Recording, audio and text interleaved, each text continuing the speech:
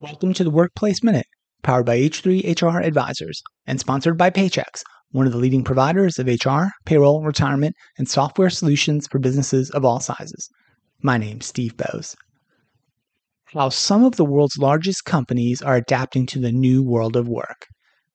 Many of the largest companies in the world are a subject of interest not just for the products and services that they offer, but also for how they approach the more fundamental aspects of work and business.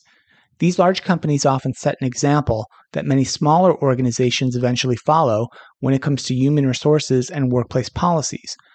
A few years ago, for example, only when several large and influential companies announced that they would abandon traditional annual performance reviews and replace them with less formal and more frequent check-ins did many other organizations follow suit.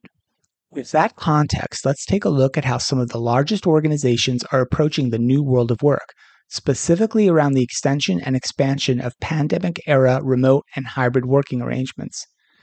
In a recent piece from Fortune titled, How the Top 10 Fortune 500 Companies Are Bringing Workers Back to the Office, we are seeing that hybrid work is winning out at most of these companies, with full-time on-site or fully remote working policies mostly not being considered at this time.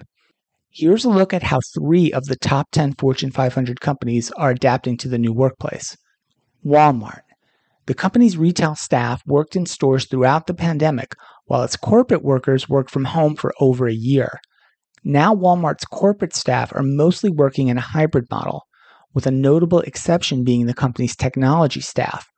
Walmart announced in May 2020 that this largely Silicon Valley-based group could work remotely indefinitely as the pandemic eased. CVS Health.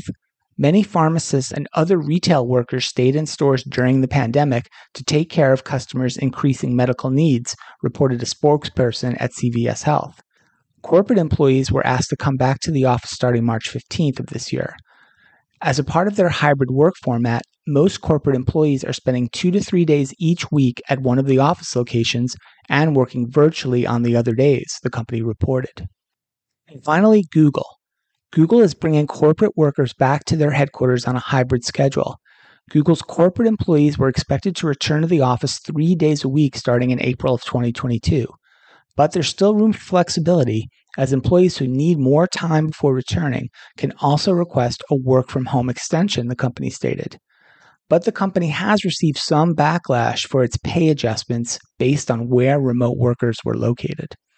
It's always interesting to see how the largest and most influential companies make their HR and people decisions, and to follow how their influence impacts the broader ecosystem of workplaces of all sizes. We'll keep following these developments at H3 HR Advisors. That's it for today's Workplace Minute, powered by H3 HR Advisors.